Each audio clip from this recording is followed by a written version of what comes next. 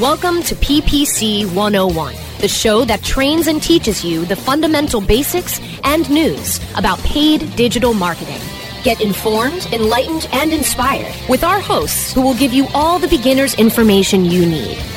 Listen for our weekly tips and learn from our expert marketers. Cranberry Radio proudly presents PPC 101 with your hosts, David Ogletree and Amber Terrell. Welcome to PPC 101 on Cranberry.fm. I'm your host, David Ogletree from WME Training. And I am your co-host, Amber Terrell with White Coat Digital. How you doing, David? Doing very good. Had a very interesting day. Things have been going real busy. A lot of new business. Things are going good. So, you mean interesting, good, or interesting bad? No, Tell me about interesting. No, very, very good. Good. So there's been a whole lot of news this week. We're going to go ahead and get started onto our news that we talk about every week. Sweet. There's been a whole lot of big announcements this week. Google sent out 2 different emails for different reasons to different people, and it's just been very interesting. And 2 of them almost seem contradictory. So we're going to talk about that a little bit. The first one we have is they're going to be the new automated call ads starting February 6th. And so what this means is that if you have a phone number on your web page that's different than the phone number in your call extension, Google's going to switch that out to the one on your web page. And so that's really interesting. Mm-hmm. Several issues with that. You actually can opt out of it if you go into your auto-generated extensions in AdWords settings. There's actually a little thing where you can hit edit, and it brings down a little list of things. You can opt out of all the auto-generated stuff, like the site links, call-outs, and now call extensions. So you can opt out of that feature. When they first announced it, they said that you had to opt out of all of those or nothing. You had to use all of them or not use all of them. But now they're saying you can individually get out of it, which is really nice.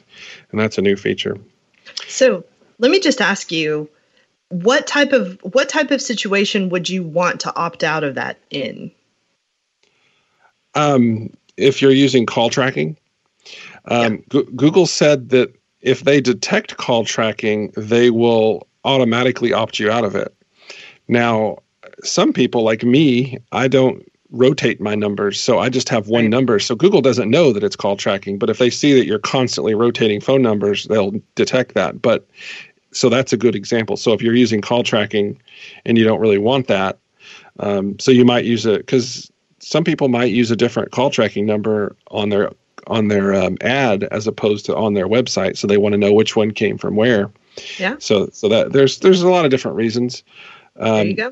But basically, Google is trying to automatically do stuff for you. You're opted into this, and they're going to start doing this on February 6th. Thanks, Google. Yeah. The other one that they're adding, and this is the email that we got on one of my clients. So we have location extensions, and location extensions have a phone number built into there. So if you go to Google My Business, you're going to enter your phone number and your address and all that. Well, it used to just show your address in the ad. Well, coming in pretty quickly here in January sometime, they're going to actually show the phone number from your Google My Business, and that will preempt, once again, your ad. Now, this brings up the question, and I presented it to Google, and I put it on Facebook, and I've been asking around. I haven't heard any answers yet. Question is, what if they're all different? What if the phone number on your page is different, your call extension is different, your ad is different, your ad location is different, and then, of course, the one on your page. And so, it could be which one gets precedent, which gets challenged, and no one's answered me yet, so I don't really know the answer to that. But generally speaking, that's a kind of a far-fetched scenario. But generally speaking, just understand that Google's going to start doing some stuff for you, and be careful of that and watch out for it. That's the big announcement, really. And also the one that we just talked about, where the location extensions, you actually can't do that from within. You can't opt out of it from within the AdWords environment. You actually have to go to the email that they sent you. And we'll put that on the show notes on the page, a link to opt out of that if you want to. And it's a form you have to go fill out. You don't have to print it or anything, but you have to click on some stuff, but it's outside of the normal AdWords interface. So that's interesting how they're doing all this. They don't seem real organized on this rollout of these two features right now. I think the funny thing is that this speaks so widely to how you really have to pay attention to not just Google, but how Facebook and other PPC advertising brands are constantly changing policies, and you have to pay attention in the news. And I really want to just encourage everyone to make sure that they've subscribed to these various news blogs, and we'll make sure to put links to those on the site, because if you miss something, it could really screw your campaigns, and you won't know what's been rolled out, and you really won't know what's happening. So there you go. You got to pay attention. Of course, the most important one is to listen to this podcast every week, of course. Yeah, obviously. And, and like I mentioned last week, we have our website, ppc101.show. We have a blog there. We're going to list the different episodes and notes from those as well. Right now, we just kind of have some basic notes, but we're going to go back and add more detailed notes about all the news and links that might be necessary. Yeah, and all the unicorn gifts that you've come to expect from David and I over the years. That's right. So the third one is something that's kind of interesting to me, and it won't really affect you if you just have a single account. But if you're managing more than one account, they added a new thing called MCC Shared Negative Keywords List. Isn't this exciting? I think that's pretty exciting. I have, actually. So what this means is, there's shared, you might not know, but there's shared keyword lists at the account level. So like if I have a whole bunch of campaigns, I can create a keyword list that all my campaigns share. Well, what if you have a whole bunch of clients and you want to share one? Well, you couldn't do that until just now. So now you go into your MCC at the root of your MCC, and you can actually go into the shared link, and you can create a new keyword list. And then now when you go into your campaigns, you can actually add it. That's how you have to do it. You create the list at the MCC level, and then you attach it at the account level. You know who this is really going to be good for is somebody like an ad agency that specializes in doing pay-per-click for dentists or for plumbers or ham radio enthusiasts. Just someone that may not have a varied mix of clients, but even people that do have that varied mix of clients, there are things like free that you might want on your negative keyword list. It can be really powerful for people like us, I think. Yeah, there's going to be a whole strategy to this, and there's a whole strategy at the account level as well.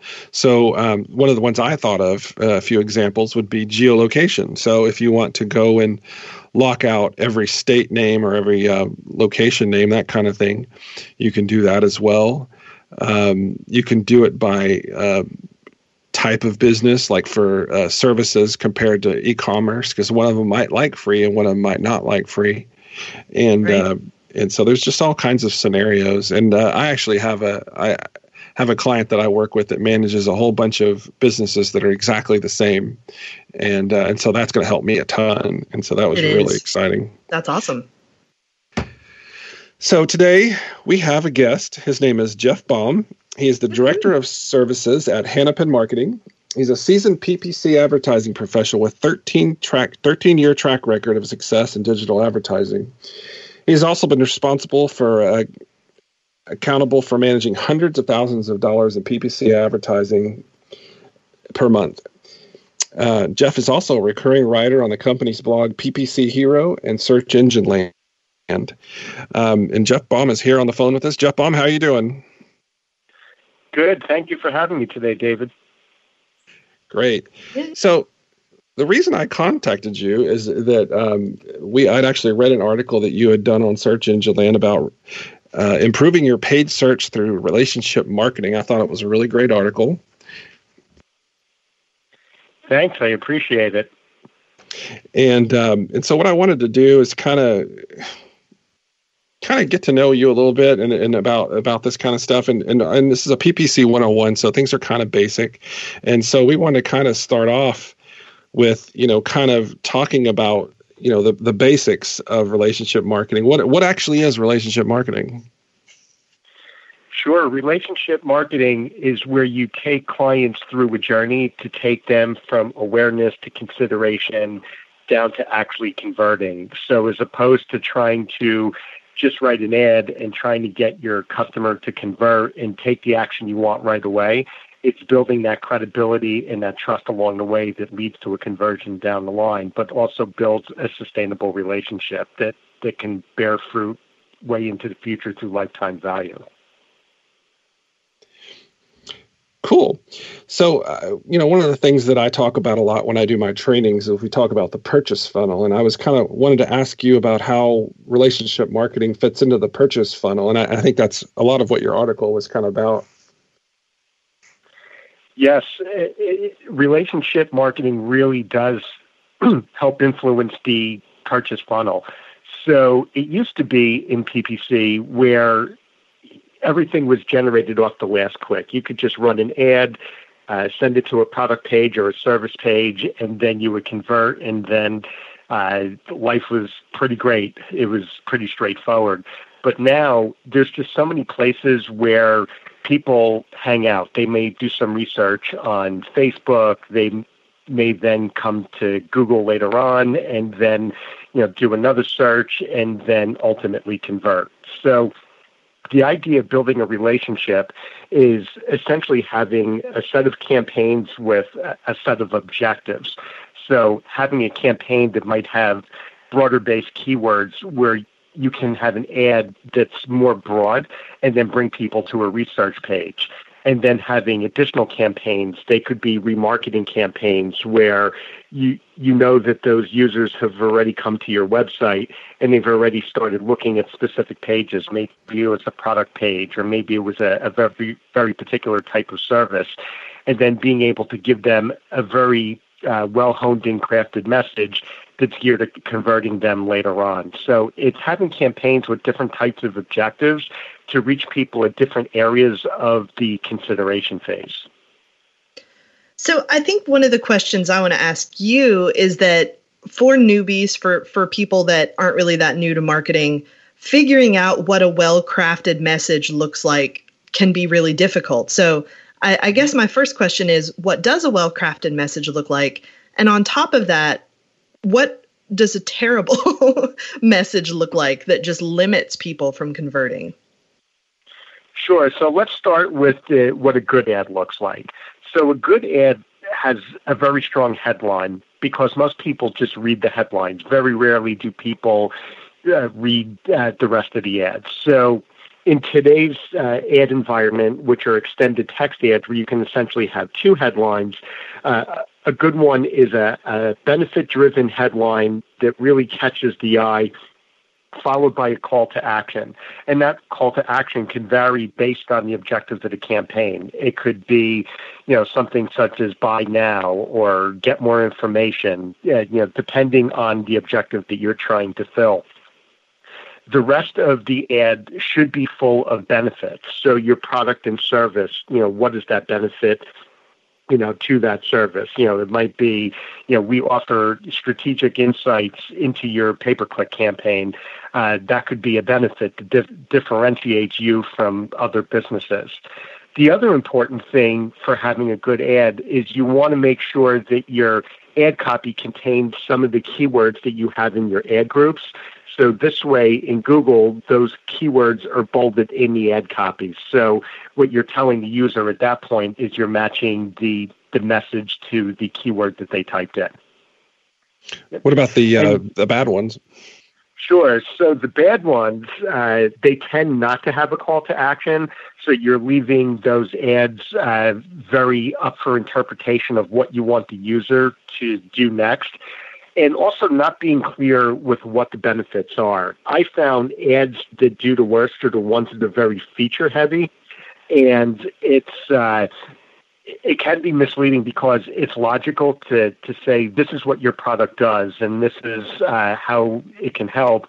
But not necessarily, it may not be necessarily helpful if people don't understand the benefits. How will my life be better as a result of using your product or service? So missing those elements, along with such things as basic grammatical mistakes, and not adding those keywords into the ad copy where the ad bolts, all that tends to either reduce the click-through rate, which means that people aren't clicking on the ad and responding to it, or the subsequent action isn't taken. So maybe the ad is clicked on, but it doesn't lead to conversion because we haven't instructed users what exactly we want them to do once they click the ad.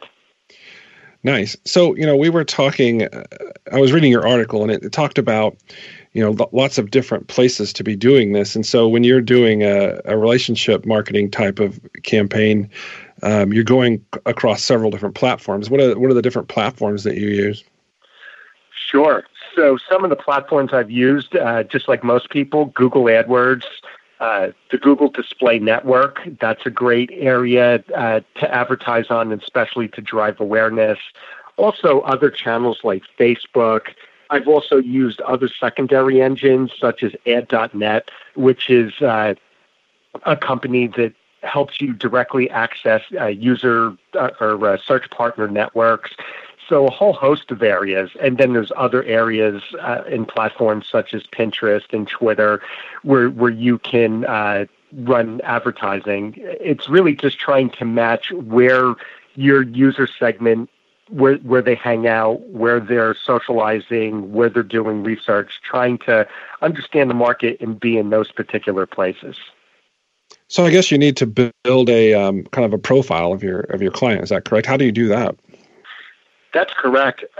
What we've done with our clients to really understand that profile is to have a series of business download meetings where we really understand our clients' businesses, their processes, their major objectives, and who their customers are. It's very important to understand if the customer base is 25 to 35-year-old males or 45 to 65-year-old females. It fundamentally changes the mix of where you may want to try to reach those customers and which devices that you're going to tend to focus on, since we're in a multi-device world between desktops and tablets and phones.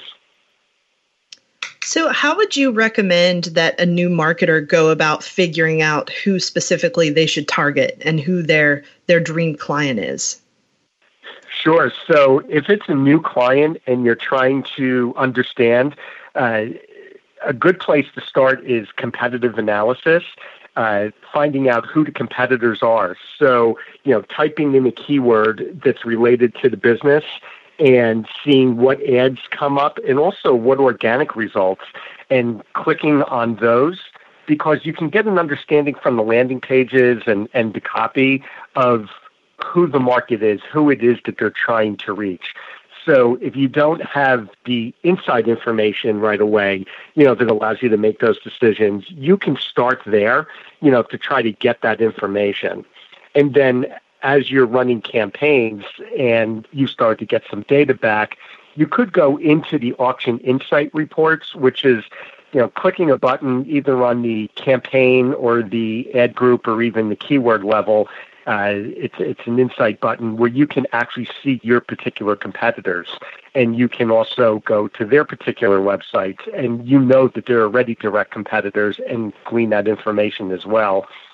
Then you could also go out to research tools such as SpyFu and whatnot. They have some pretty good research tools as well.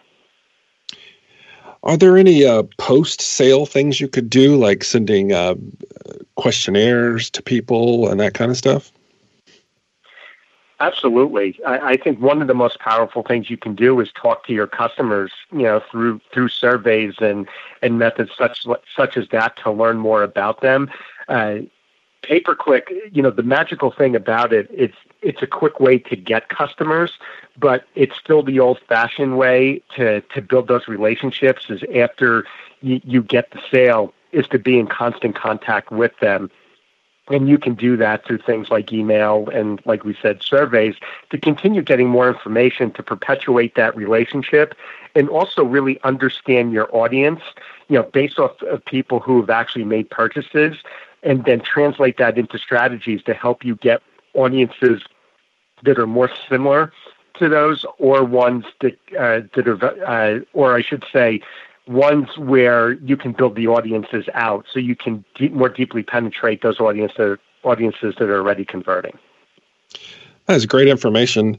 Well, we need to take a little break to show a few ads, and we'll come back with Jeff Baum and ask him some more questions about this relationship marketing. It's been very interesting. We'll be right back. Time to pay homage to our sponsors. More PPC 101 when we come back. Is your website hacked? Is your website displaying error messages or loading slowly? Even if there are no signs of malicious activity, your site may still be compromised. Websites, like cars, require regular maintenance to perform at their best and not leave you stranded. At Fjorge, our website maintenance experts can help you assess which one of our maintenance plans will best support your needs. Visit fjorgedigital.com or call 612-877-3840 and get the support and protection your website and business deserve. That's FJORGE digital.com. Cranberry Radio is your new destination for education, entertainment, and engagement. Browse through our complete library of programs at cranberry.fm or on demand through iHeartRadio, iTunes, Stitcher, Spreaker, and Google Play. Don't worry, you can still access all of our great webmasterradio.fm programs at cranberry.fm. Refresh your bookmarks today to Cranberry Radio at cranberry.fm. Looking for a better way to get more traffic and interaction to your Facebook page? Imagine Facebook interactivity on your page like you've never seen. Introducing your new Facebook marketing fix, ZoSocial, the new and revolutionary way to easily manage and automate your Facebook contests and sweepstakes. Create a fun, easy-to-win contest by writing a simple Facebook post. Watch your post go more viral and generate loads of interaction. Track your traffic and generate email lists with ease. ZoSocial is mobile-friendly and complies with Facebook terms of service. Let ZoSocial give your Facebook page some flash today. Zoom over to ZoSocial.com. Add some Cranberry Radio podcasts to your playlist as part of a better profit margin. Cranberry Radio. It's good for you. Really. We're back to bring you the basics of digital marketing on PPC 101, only on Cranberry Radio. Welcome back to PPC 101. We are here with Jeff Baum, and I want to go ahead and get right back into it. So, Jeff, can you talk to me a little bit about how you establish those relationships with customers and really start to nurture people in order to make sales? Sure. I could definitely do that. I appreciate the question. So what I tend to do if I'm working just with a search campaign is I'll create what I call a top of funnel campaign. So those might be more generic keywords. So, these could be things like nursing school, for example, something a little bit general where it reflects that someone might be at the beginning of the research process. So they don't necessarily know what school they want to go to. They want to see what's out there and get information maybe from a couple of different entities. So that's one campaign. And then I'll have a series of other campaigns that might be, nursing schools in Richmond, Virginia. So now I'm narrowing down my audience. So I'm focusing a little bit more. So now I'm a little bit farther down funnel. I'm reaching people who are getting ready to make a decision. They're looking for a particular geo-targeted area. That narrows it down. Then I'll have a brand campaign where that usually comes in at the bottom of the funnel, where people have done their research. They know the schools, for instance, that they may be interested in. They type those schools' names in there, and then your ad is there. And then that's where the benefits of the ad, start to take over, because that's generated, copy towards, trying to get people to convert. if I'm working across multiple channels, besides search, I might start that consideration on channels like Facebook and build my targeting, to reach people at that consideration level. And underlying all of this, so whether it's search or whether we're going cross-channel between social and search and whatnot, is to have those remarketing campaigns. So having people that have already but people who've already reached the website, have done some research, we then target them again, and then we would create those messages that are geared towards the part of the funnel that we want them to be at. So if they were looking for information in the beginning, and we know that they've collected that information, we might ask them to fill out a lead form at that point through remarketing. Cool. So one of the big questions I had is, how do you convince people to spend this money? I mean, so like, the small business, they're spending, maybe $4,000 or $5,000 a month on AdWords. How do you convince them to spend a little bit more money on this? Because you can't really, if you're doing awareness type of stuff, like you're sending somebody to an article about a product, not actually trying to sell it. How do you convince somebody to do that?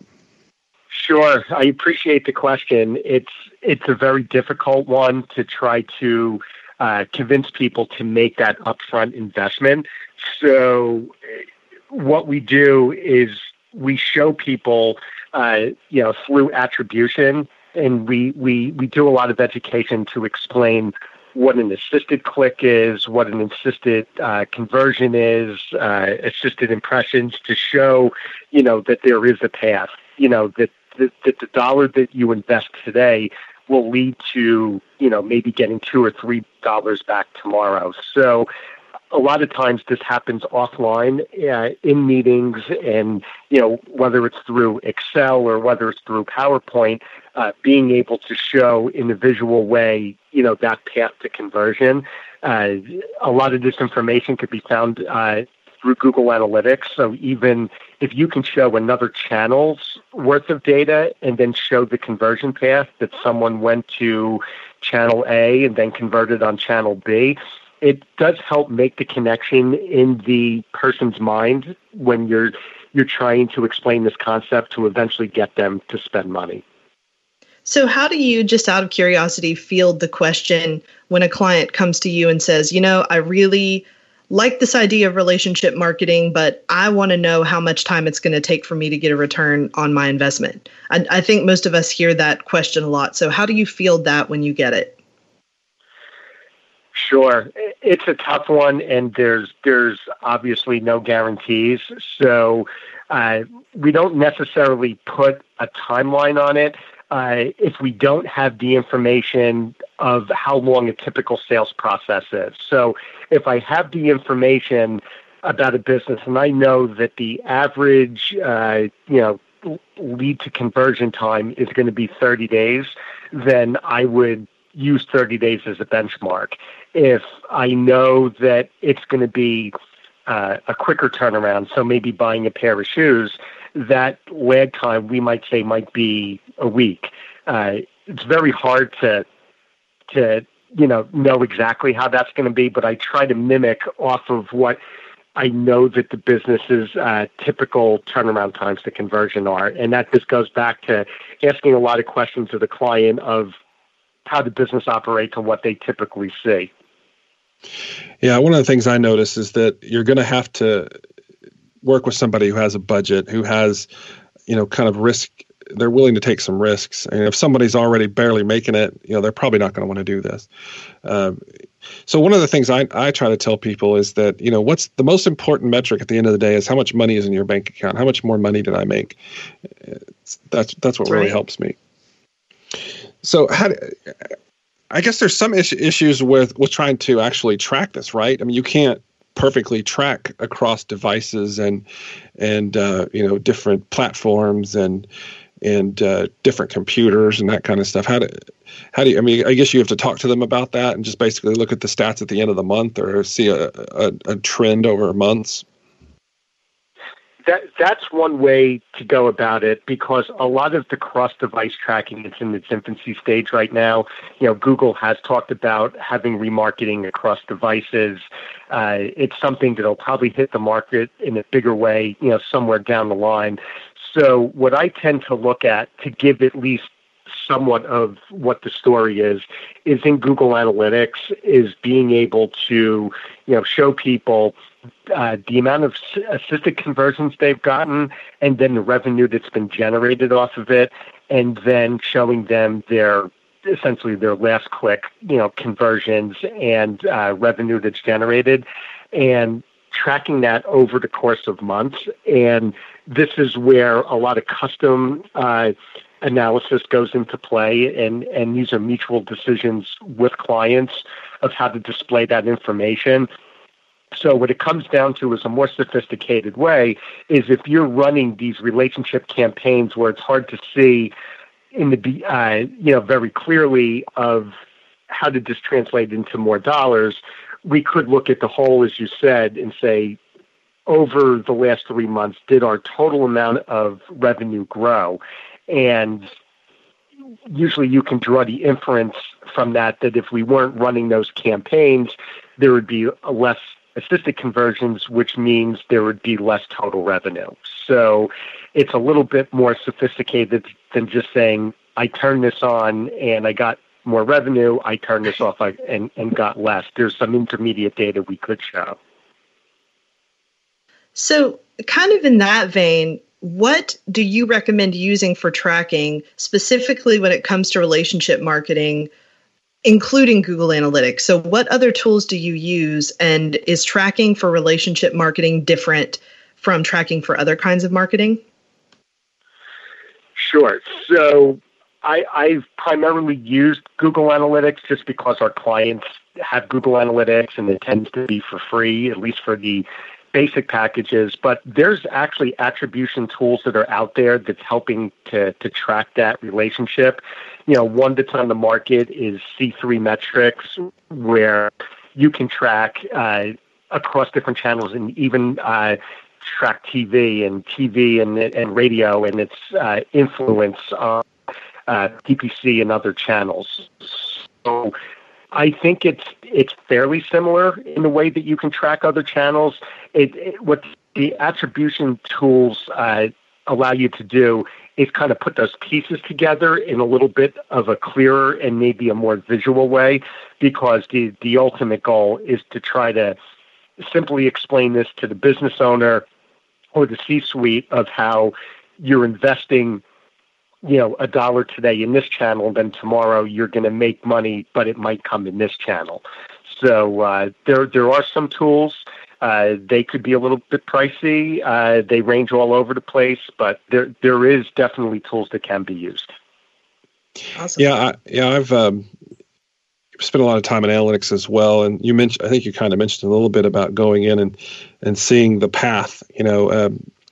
The conversion path report in Google Analytics is so much fun. I love playing in there, looking at, this person came from an organic result, a CPC result. They came from an affiliate link. I mean, I used to work with a company that had an affiliate program, and we used to have some of the most convoluted paths. There'd be like 20 different points that they would hit before they purchased. It was really interesting. Have you seen much of that? I've seen all types of paths. One of the strangest paths I saw was, I think it was organic plus 86, which means that they clicked the organic link 86 times before they converted. Wow. Yeah, you see some pretty crazy stuff. So that was one of the stranger ones I see. A lot of what I see will be organic, paid, organic, or paid, organic, Facebook, or Facebook, paid, organic. I usually see a path of usually 2 to 3, but some of them do get a little bit crazy and outrageous.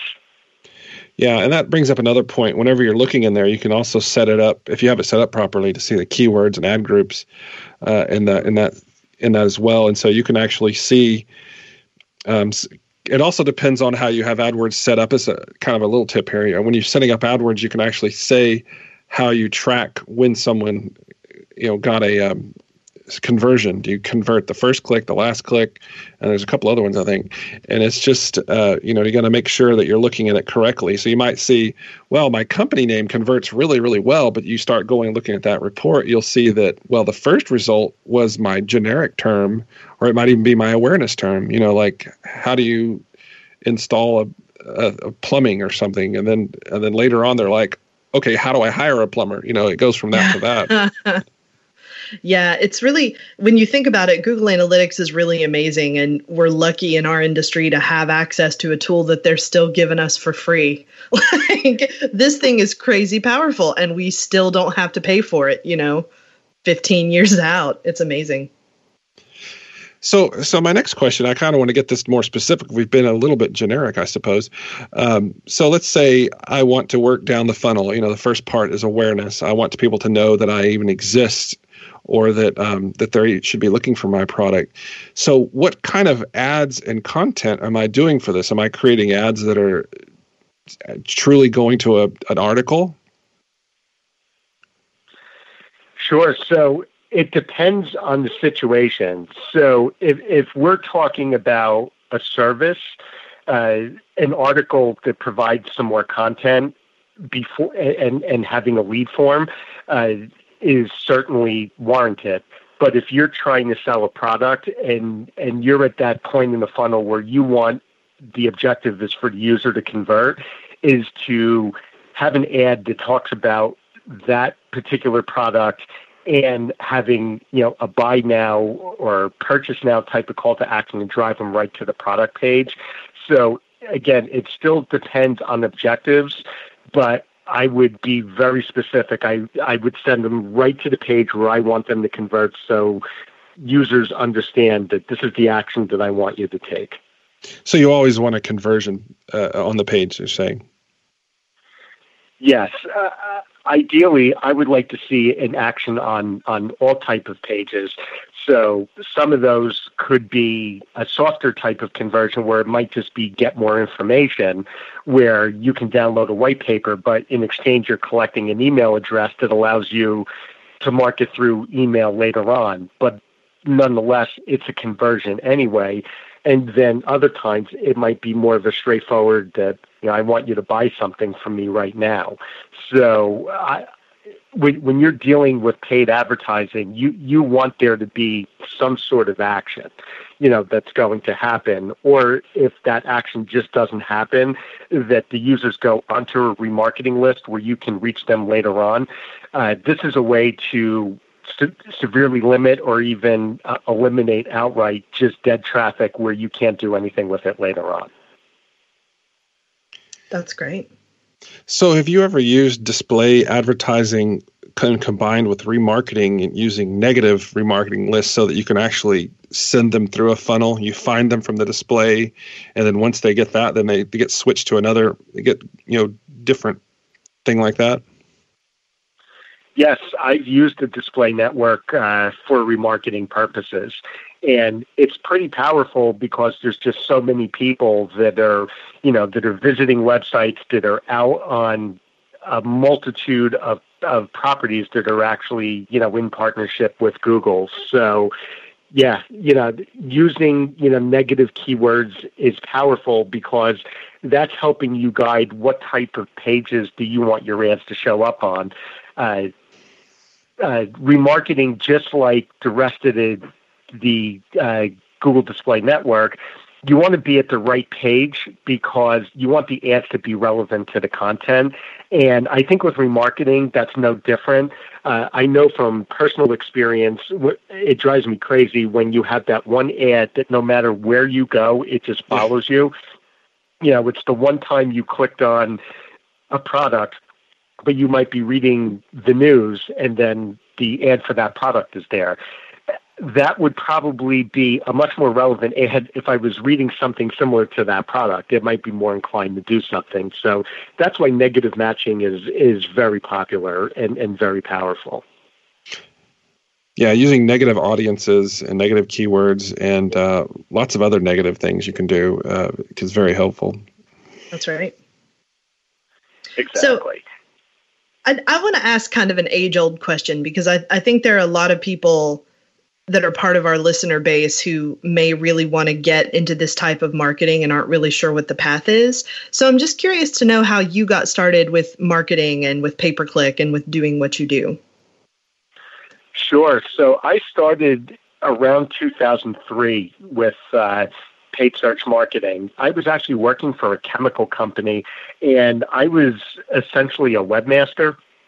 So at the time, we were literally taking files out of file cabinets like safety sheets and technical data sheets, and we were digitizing them and getting them up on the web. Then we built a system where you can order product samples. So the hope was that someone would come in, order a sample, they would like it, and then they would come in through conventional means down the line and buy tons and tons of these great chemicals. We then decided that we would run some AdWords ads to see if we can generate some new people to come to that sample request system. And that's where I got hooked on AdWords. And then it just led to me spending a lot of late nights just reading up on AdWords articles and buying books from people like Perry Marshall, who are very popular players in the industry, learning how to actually do pay-per-click and actually doing some affiliate programs of my own, spending some of my own money, and probably making a lot of those mistakes that a lot of business owners would make. But it helped me really learn pay-per-click, and a career developed out of it. So it's been an interesting ride. How long have you been at Hannapin? I've been in Hannapin a little over 3.5 years now. Okay. In your article, there was a real interesting part that near the end that I liked, the elephant and the driver. Can you talk about that a little bit? Sure. I definitely would love to talk about it, because I think one of the areas that we tend to put the least amount of time and effort into is ad copy. We talk a lot about bids, we talk a lot about all the other aspects, but we have to remember the one thing that our potential customers see is the ad, and we need them to do something based on the ad. So the elephant and the driver, the concept of it is, if you think about a real elephant and a real driver that sits on top of the elephant has a very low intellect, and they act very much on emotion. The driver has the intellect. They're the ones who see obstacles and roadblocks, and they have to, rationalize, do I go to the left or do I go to the right? So if you apply that methodology to writing ads, we have to strike a balance between hitting emotional drivers while at the same time removing obstacles and dealing with the rational. So in my article, I had an ad that Hootsuite had written, and they start off the first line of their ad by saying, "Start saving time on social." That's a very emotional benefit. I'm going to gain something. I'm going to gain time. I'm going to have that little bit of time back to do something else with my life. But then you have the rational. So why do I need to buy this product? Well, I can manage all my social networks on one simple dashboard. So while most purchases are made off of emotion, there still has to be some rational. There has to be some benefits and features that can be explained. And then, offering things like proof, or offering 30-day trials, something that removes obstacles along the way, is essentially the elephant in the driver. And it's a way of getting people to react on this base level of, I've got to have that. So they drop their inhibitions to converting, while at the same time, providing, real life concrete things that's going to make their life better. So it's striking a balance all in the ads with limited characters. Well, that's great. Well, we've actually run out of time. And thank you so much, Jeff, for coming to visit us. And you're at Hannapin Marketing. And Amber. Time to pay homage to our sponsors. More PPC 101 when we come back. Looking for a white label SEO and social platform for your clients? Think eBrands. Free and unlimited SEO audit reports. eBrands. Premium Facebook apps and welcome page creators. eBrands. Twitter management app, analytics, and mobile site generators. eBrands. Let eBrands manage your search and social media campaigns and give you and your clients access to their white label dashboard, which have great reports that will wow your clients and deliver great ROI and results. Try eBrands for 30 days. Go to eBrandsWithAZ.com or call 1-866-625-5717. That's eBrands with a Z for eBrands. Are you paying too much for your paid advertising, or have you quit altogether because it seemed like a huge waste of money? Studies show that companies waste 25% of their PPC spend on average. The web marketing experts at WMEtraining.com can show you how to make your AdWords account a lean, mean converting machine. Whether you're just starting out or want to take your skills to the next level, we have a class for you. Contact the web marketing experts at WMEtraining.com. Do you have cold, hard cash burning a hole in your pocket? Let Cranberry Radio lighten your load. Just hand us that burdensome dinero, and we'll get you set up with your very own radio show. We produce, edit, and amplify the show. All you have to do is show up. It's time for you to make an impact. We're glad to help. Just hand over the cash. Space is limited, so contact us now at sales@cranberry.fm.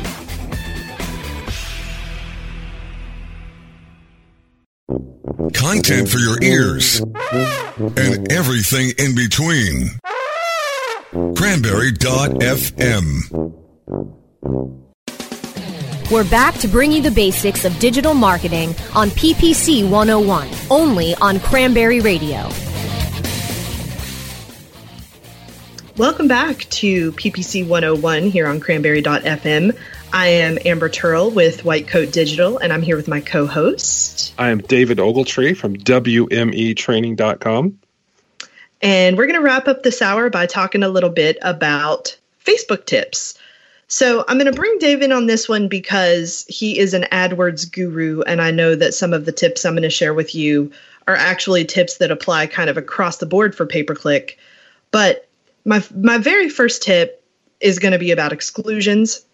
And I think it's important to bring this up first because it's kind of scary how many of our listeners out there and just people who do pay-per-click advertising in general aren't really using the exclusions features of pay-per-click to really enhance their accounts to the maximum. So I want to start off by talking about how to do an exclusion in Facebook.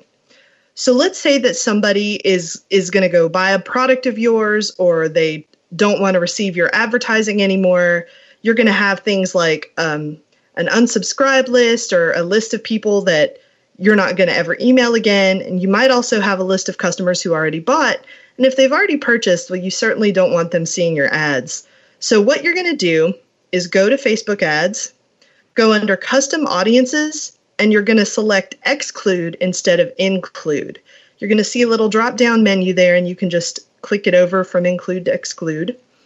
And you might want to exclude newsletter subscribers that don't want to hear from you. You don't have to wait for people to buy. You can even get rid of audiences that have seen certain pages. And the reason that I bring this up is that I see ads all the time on Facebook where people are commenting, "Hey, I just bought your product yesterday." Well, that person should have been excluded pretty quickly after purchasing the product. So Facebook has really powerful, flexible targeting for doing this, and I just want to make sure that everybody's using it. So, Dave, Google does this as well, correct? Yeah, I would make some comments on both of them, really, especially on Facebook. You might want to do a little testing with that as well, because if someone did make a comment, "Hey, I just bought that yesterday," well, all of their friends just now saw that and are now seeing your ad. So it is another way to actually see your ad. So you have to be careful about not excluding too much. That's right. So in AdWords, we talked about that a little bit earlier in the show. There's a lot of things you can exclude. There's excluding keywords. There's excluding audiences. So if you're doing display network, you can definitely exclude an audience. You can actually set in AdWords, how many times your ad is showed per day. So I only want them to see this ad once a day or 3 times a day, so that they're not just being feel like they're being stalked. Amazon makes me feel like I'm stalked sometimes. Don't they? So, and you could even, like I said before, you can even play around with doing a little bit of ping pong with your audiences. You have a whole bunch of different kinds of audiences, and one audience can be that the ad was seen by this other audience, and so once that ad is seen, they then get moved to the other audience, and you can negative them out of the old one, so they no longer see the old ad anymore. They only see the new ad. Yep. So, just something that I think a lot of people aren't talking about right now, and I want to kind of bring to the forefront, especially for those folks who might not be used to Facebook. I don't know if you've seen this, David, but a lot of people are now doing really long form ad copy on Facebook. So have you seen someone whose ad copy is so long that it's almost like a sales page on their Facebook ad instead of just a few lines of text? Yeah, I've seen a few things like that. I mean, there is a whole school of thought there. I mean, there are some people who truly believe in the long form ad, and it's just something you want to test if you want to try doing that. It's not necessarily an evil thing, but you definitely, in some cases, it may be. So one of the pieces of advice that I want to give to the audience is that if you ever decide to use long form copy, to really use the same kind of copy strategies that you're going to use when you create a winning sales page. So you want to grab attention, mention the benefits, and you really want to appeal emotionally throughout every step of that copy. So since you have that opportunity that you're not going to be able to use on other ad platforms to just create an appeal to the audience from top to bottom, if you're going to have a huge ad, then you might as well use it to speak to people using techniques that have worked before. So definitely make sure that if you're going to use that long form copy, that you use those sales page techniques that have worked for other folks. What else do we have, Mr. Ogletree? So comments, that's one thing that I want to talk about. I work with a lot of people who don't bother to read the comments that pop up on their ads. So they don't know how much engagement they have, how many likes they have. They don't read the comments. And even worse, some people will read the comments and respond negatively to their own customers, which you never, ever want to do. Yeah, don't get into a fight with your customers on Facebook. God. Yeah. How often have you seen that, Dave? Every once in a while. It's not like all the time, but every once in a while I see that. And, you can actually, delete those things, can't you? You can. There are definitely situations where I think it benefits you to delete them. But if you can turn around a discussion with the customer in a way that shows the value of your product, think of it kind of like Yelp, where you're getting negative feedback. You want to try to turn that feedback into a positive. But if you're dealing with somebody that's just off the rails, then you got to do what you got to do. Yeah, like you're proving that you have good customer service, and so by doing that, and sometimes you actually are doing customer service in that ad, and it helps just people to see that you're good at it. That's right, and I think it's funny working with people. A lot of people put their own brands out there and don't really think about the fact that they're opening themselves up for public scrutiny. Like, for instance, I have a friend who just did a video with someone very popular on YouTube, and it ended up kind of turning into a YouTube ad, as well as something that has been featured on that person's website. And when he started to see the comments that flooded in, he had a bit of an identity crisis. Like, oh my God, people really think this about me? So you have to be ready for that. You have to be ready to deal with the public when you're putting your face out there, whether it's on Facebook, whether it's on YouTube, wherever it is. Don't take it personally is some advice that I can definitely give. So, well, we've actually come to the end of our show, and things have been really good. I want to go ahead and kind of plug a few things.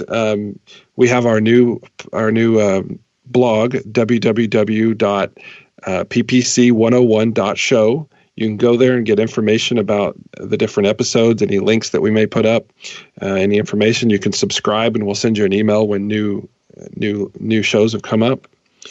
And also, you can, if you need to do any business with any training, you can actually contact me, David, at wmetraining.com, at www.wmetraining.com, and get some training. And from my end, if you need an awesome sales funnel built or you want to talk about funnelizing in general, I welcome you to contact me using Amber at whitecoatdigital.com, or you can just contact me using Amber at amberturrell.com, and we'll put those addresses up on the site as well. All right. You can also download episodes of our program by going to cranberry.fm, or you can subscribe to the show on iTunes, Stitcher, TuneIn, and SoundCloud, and very soon on iHeartRadio.